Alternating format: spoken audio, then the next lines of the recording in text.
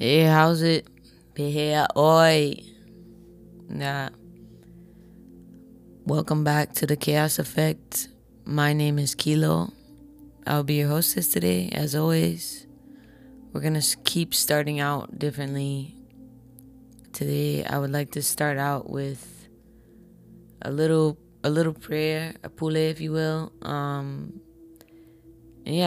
Feel free to change the word God to creator to whatever you feel. I may use creator, I may use God. I'm spiritual, I'm not religious. I welcome all walks of faith here, regardless of where you come from. Say it with me, listen, or say it out loud.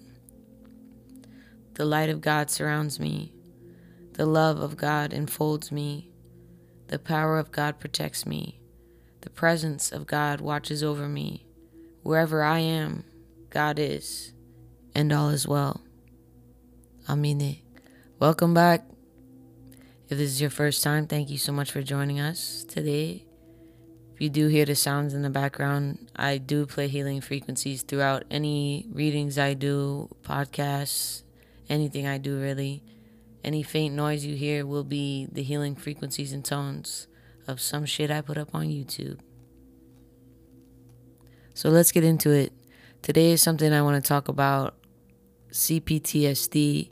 It's something I have learned to value and appreciate over the summer and this past year, and really learning and diving into it has helped me understand a lot of things that I've gone through throughout my life.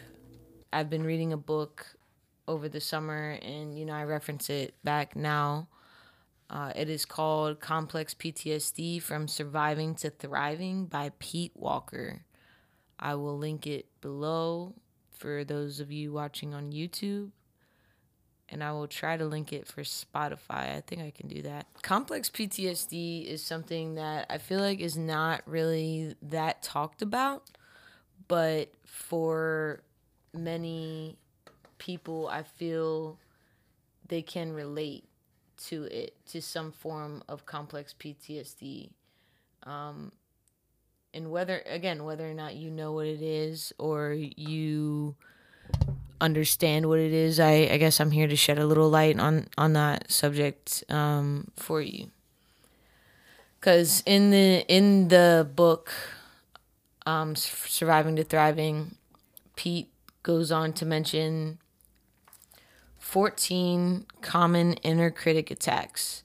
And now, CPTSD has largely to do with your upbringing, your surroundings, like the environment you're around. It is a condition where you experience some symptoms of PTSD along with some additional symptoms such as difficulty controlling your emotions, feeling very angry or distrustful towards the world. And now anyone can chalk that up to any reason. Like a lot of people have reasons to be distrustful of the world and to not believe in the world and to have emotional ups and downs such as that. But do you know where they stem from? I guess that's why I'm talking about this subject, because I didn't know what CPTSD was, and I came across it and I read the book, and I couldn't stop reading the book because it really shed a lot of light on what I was feeling and what I was going through. So I feel it's important to also share that message with people because, again, I didn't know what it was. I'm 31, not just going along my spiritual journey, just learning about different things, reading different books, and I come across this book. I don't even remember how I connected all these books, but it was between this book and like two other ones I was going to buy, so I chose this one. It really called to me, so I heeded my intuition, and I went ahead and bought the book. Anyway, so basically your inner critic, your inner psyche, if you're spiritual, you would call it, that is the voice in the back of your head that is constant. Think of the two angels sitting on your shoulders, or angel and a demon sitting on your shoulders. Your psyche is your inner critic, and your inner like ego ego psyche is going to be that little demon on your shoulder, right? And when I think of that little demon or the psyche, I think of this scene from with Will Ferrell from The Other Guys. It's a classic. You don't get it. There is a darkness inside of me. It wants to get out, wants to walk around. It wants some walking around money, and it wants to buy some shoes, and it wants to walk up with the people and say, "Hey, Gator don't play no shit." You feel me? Gator never been about that. Never been about playing no shit. And that's just the fragile state that I relate that ego or super ego with, simply because, I mean, his reaction is insane with his explanation. You know, if you've ever seen that movie, obviously it's a joke, but it's just the way he talks too, and like the way he gets so in his feelings about it. It's like, damn, bro, this is really your ego right now. And the angel, just think of that as your inner child. Your inner critic, your super ego wants you to believe that you are not worthy of things. It wants to extract all of the negative things from your CPTSD, and it wants to make you believe that you are a victim, not a victor in your life, which is a crazy concept, because that means that's kind of what you grew up around, right? Like, people inadvertently, whether they inadvertently or bluntly told you that you weren't shit, or just repeated those things to you over and over again for that to go into your psyche itself, because it doesn't take that long for something to sink in your psyche for you to make it a belief, especially as a child, right? Because children believe in everything. They believe in things they've never seen before, never heard of. That's because they haven't experienced the world. They're not programmed to what society wants them to believe in yet. I guess you can kind of take your inner psyche as like trying to form a habit, right? It only takes however many days, you know, the internet says 18 to 254 days to form a new habit. So imagine growing up from like a baby to when you're a teenager. I'm going to use it from my own experience, like 16, 17, 18 years old. Yeah, let's just go the whole teenage years, right? Up until 19. Yeah. Being told you're ugly, being told you're fat, being told you're no good to the world, being told that you basically lack the ability to make the right choices in your life, just being constantly bullied and put down all those years. So that's 19 years of life. Yeah. 19 years of life. I don't even know how many days that is. I know that's well over 254 days though. Yeah, because how many years in a day, or how many days in a year? Anyway, so constantly being told those things, and then for those things to be ingrained in your brain, how long do you feel it's going to take you to unlearn those things, or to even recognize when you were projecting those things that were told to you all of your adolescent, childhood, teenage years? How long do you think it's going to take for you to recover from that? Pretty long time, yeah. And you know, I've been recovering from this for I don't know how long. You know, I recognized things when I was younger, and I decided that it wasn't what I was going to do, and then people judged me for it, and the people pleaser in me was still worried about what other people thought, still worried about what mommy and daddy were going to do, still, you know, worried if they were going to beat my ass, worried if they were going to judge me for being authentically me, which is typically what happened. Or they just call me weird. They call me weird. Basically, made me feel like an outcast if you listen to the last episode. So all of these things added up to a lack of self-identity. And, you know, it led to self-blame. And instead of understanding that it wasn't... Let's read from the book. It says, the inner critic blames you incessantly for shortcomings that it imagines to be the cause of your parents' rejection. It is incapable of understanding that the real cause lies in your parents' shortcomings. And, you know, that's not to bash any parents right? Like, we're all having our human experience, and I know that my mom would probably want you to look at it her way, like she was an angel throughout all of that shit. My dad probably the same way. And again, it's not, I'm not knocking what they did. They were just doing what they felt was best or what they thought was best. That's how they were programmed. That's how they were treated when they were younger. But, you know, it's funny because my mom would always say that she didn't want our relationship to end up like hers and her mom's, which they had a very estranged relationship. And eventually that's exactly what it became, because she eventually became exactly like her mother. She became exactly like her in her cruelty, in her unmothering, unnurturing ways, in her tit for tat mentality and modality. She, you know, it's all a source of power. It's all a source of control. And to have that, you know, again, it's the same, you know, as anything with money, like things like that. Like, they felt money equaled power. They felt money equaled respect. They felt money basically made you better than anything walking this earth, and they were buying everything on credit. So you tell me how that works out. But yeah, so again, going back to the book, it says, as a traumatized child, your over-aroused sympathetic nervous system also drives you to become increasingly hypervigilant. Hypervigilance is a fixation on looking for danger that comes from excessive exposure to real danger. In an effort to recognize, predict, and avoid danger, hypervigilance is ingrained in your approach to being in the world. Hypervigilance narrows your attention to an incessant, on-guard scanning of the people around you. It also frequently projects you into the future, imagining danger in upcoming social events. Moreover, hypervigilance typically devolves into intense performance anxiety on every level of self-expression. Which is something I can definitely relate to when it comes to performing or singing or doing anything like that. Because when I was growing up, I played piano and I sang and I danced. I did all the performative things. But, you know, having that in the background of like my mom basically saying that I wasn't this, I wasn't that, I wasn't enough. Why can't I be like this? Why can't I be like that? But then tell me to stop comparing myself.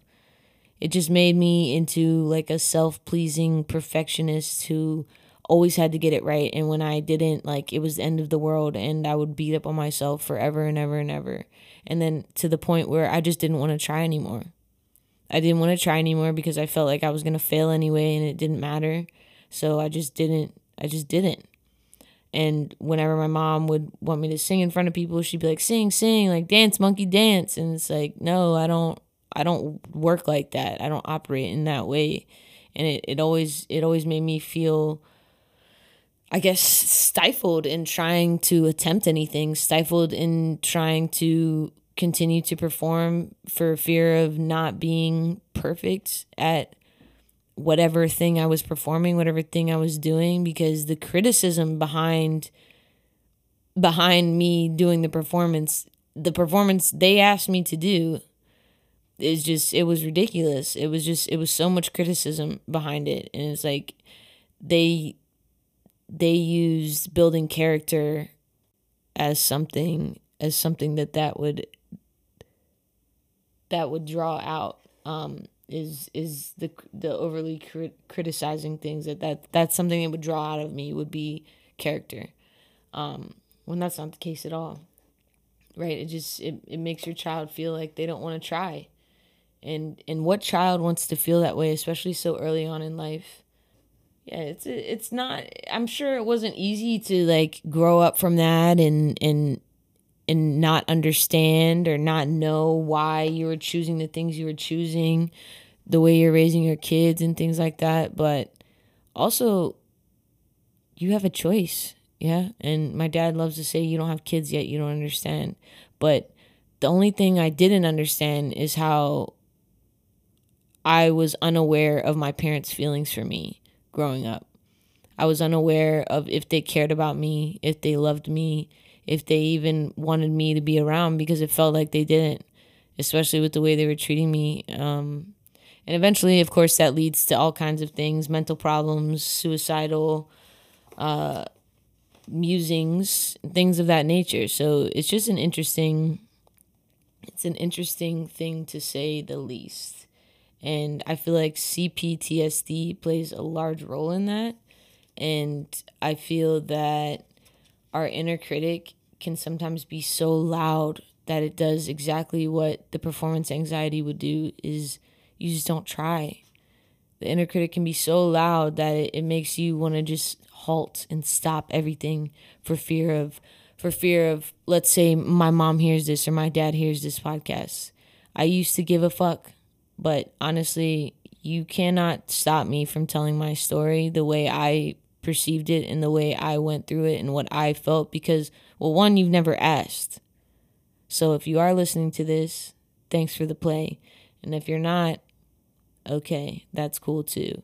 But I've realized that I am not going to allow other people, specifically people who want the world to view them as one way solely, I'm not going to allow those people to silence me or to not allow me to use my voice in any way, because it's not fair to me. And if I was being fair to you, where would that get me? Nowhere, probably, real fast. Let's see. So back to the book, even though I'm like 4 minutes in, probably. So we have the 14 inner critic attacks. These are going to be perfectionism attacks. I'm not sure how I'm going to list these. So basically it lists one of the attacks and then a healthy therapeutic thought correction response with them. I will do my best to read through these as quickly as I can, but let's start. Well, number one is obviously perfectionism. It says, my perfectionism arose as an attempt to gain safety and support in my dangerous family. Perfection is a self-persecutory myth. I do not have to be perfect to be safe or loved in the present. I am letting go of relationships that require perfection. I have a right to make mistakes. Mistakes do not make me a mistake. Every mistake or mishap is an opportunity to practice loving myself in the places I have never been loved. Number two, all or nothing and black and white thinking. I reject extreme or overgeneralized descriptions, judgments, or criticisms. One negative hapstance does not mean I am stuck in a never-ending pattern of defeat. Statements that describe me as always or never, this or that, are typically grossly inaccurate. Number three, self-hate, self-disgust, and toxic shame. I commit to myself. I am on my side. I am a good enough person. I refuse to trash myself. I turn shame back into blame and disgust and externalize it to anyone who shames my normal feelings and foibles. As long as I am not hurting anyone, I refuse to be shamed for normal emotion responses like anger, sadness, fear, and depression. I especially refuse to attack myself for how hard it is to completely eliminate the self-hate habit. Woo! Number four, micromanagement, worrying, obsessing, looping over, futurizing. What a word. I will not repetitively examine details over and over. I will not jump to negative conclusions. I will not endlessly second-guess myself. I cannot change the past. I forgive all my past mistakes. I cannot make the future perfectly safe. I will stop hunting for what could go wrong.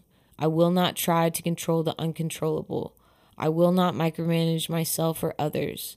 I work in a way that is good enough, and I accept the existential fact that my efforts sometimes bring desired results and sometimes they do not. God grant me the serenity to accept the things I cannot change, the courage to change the things I can, and the wisdom to know the difference. Serenity prayer is one of my favorite prayers to just repeat to myself if ever I'm feeling doubtful or anything really. It's a very generalized prayer. Yes, sir. It's a very generalized prayer. Anyway, number 5, unfair, devaluing comparisons to others or to your most perfect moments. I refuse to compare myself unfavorably to others. I will not compare my insides to their outsides. I will not judge myself for not being at peak performance all the time. In a society that pressures us into acting happy all the time, I will not get down on myself for feeling bad. Number 6, guilt. Feeling guilty does not mean I am guilty. I refuse to make my decisions and choices from guilt. Sometimes I need to feel the guilt and do it anyway. In the inevitable instances when I inadvertently hurt someone, I will apologize and make amends and let go of my guilt. I will not apologize over and over. I am no longer a victim. I will not accept unfair blame. Guilt is sometimes camouflaged fear. I feel guilty and afraid, but I am not guilty or in danger. Number 6, come through. Yeah. Need that. Number 7, shoulding. I will substitute the words want to for should and only follow this imperative if it feels like I want to, unless I am under legal, ethical, or moral obligation. Number 8, overproductivity, workaholism, and busyholism. I am a human being, not a human doing. I will not choose to be perpetually productive. I am more productive in the long run when I balance work with play and relaxation. I will not try to perform at 100% all the time. I subscribe to the normalcy of vacillating along a continuum of efficiency. Number 9, harsh judgments of self and others and name-calling. I will not let the bullies and critics of my early life win by joining and agreeing with them. I refuse to attack myself or abuse others. I will not displace the criticism and blame that rightfully belongs to my dysfunctional caretakers onto myself or current people in my life. I care for myself. The more solitary, the more friendless, the more unsustained I am, the more I will respect myself. Jane Eyre. I think it's Eyre. I'm pretty sure it's Eyre. Endangerment attacks. This will continue on for the 14 points that Pete Walker was talking about in his book. Number 10 is drasticizing, catastrophizing, and hypochondriacizing. Jeez, English is atrocious. But then the positive thought next to that says, I feel afraid, but I am not in danger. I am not in trouble with my parents. I will not blow things out of proportion. I refuse to scare myself with thoughts and pictures of my life deteriorating. No more homemade horror movies and disaster flicks. I will not turn every ache and pain into a story about my imminent demise. I am safe and at peace. Number 11, negative focus. I renounce over-noticing and dwelling on what might be wrong with me or life around me. I will not minimize or discount my attributes. Right now, I notice, visualize, and enumerate my accomplishments, talents, and qualities, as well as the many gifts that life offers me. Example, nature, music, film, food, beauty, color, friends, pets, etc. Number 12, time urgency. I am not in danger. I do not need to rush. I will not hurry unless it is a true emergency. I am learning to enjoy doing my daily activities at a relaxed pace. Okay, and I feel like that one goes along with, like, if you're already late somewhere and you keep rushing, what does it do? It ends up making you more late. So I try or attempt to tell myself daily that I have enough time to do all the things I need and want to do today. I have more than enough time to complete all of the things I care about today. And that kind of goes hand in hand with time management and schedule management and just management of your time, of your distractions, of the things you choose to pay attention to, and that's where self-discipline comes in. All right. Number 13, disabling performance anxiety. I reduced procrastination. Yeah, that kind of relates back to number 12. Just saying. I reduced procrastination by reminding myself that I will not accept unfair criticism or perfectionist expectations from anyone.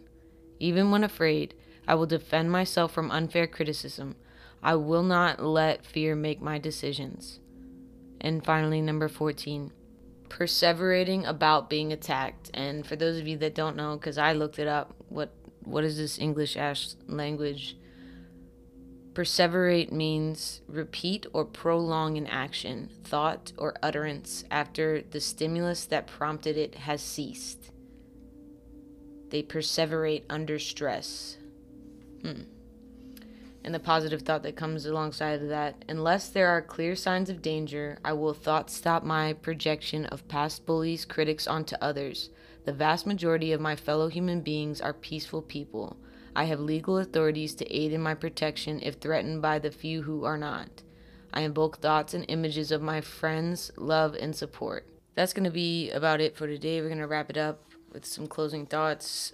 These are just 14 things to stay aware of when you are having a CPTSD flashback, or if you didn't know what that was, these are things for you to stay aware of, because a lot of the times our thoughts can be triggers, and our thoughts formulate our world. And what we see there in the outer world is kind of how our inner world is. It's not even how it is. That's just how it is.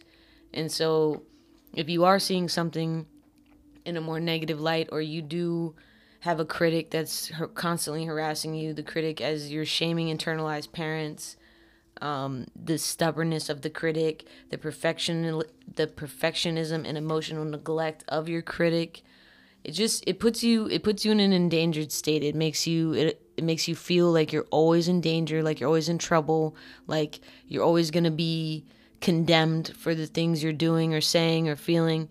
And this is coming from someone whose parents kept their songs up, or their SoundCloud up on tabs, and would refresh it anytime I would make a song about anything, and they'd send it to me and just criticize the fuck out of me.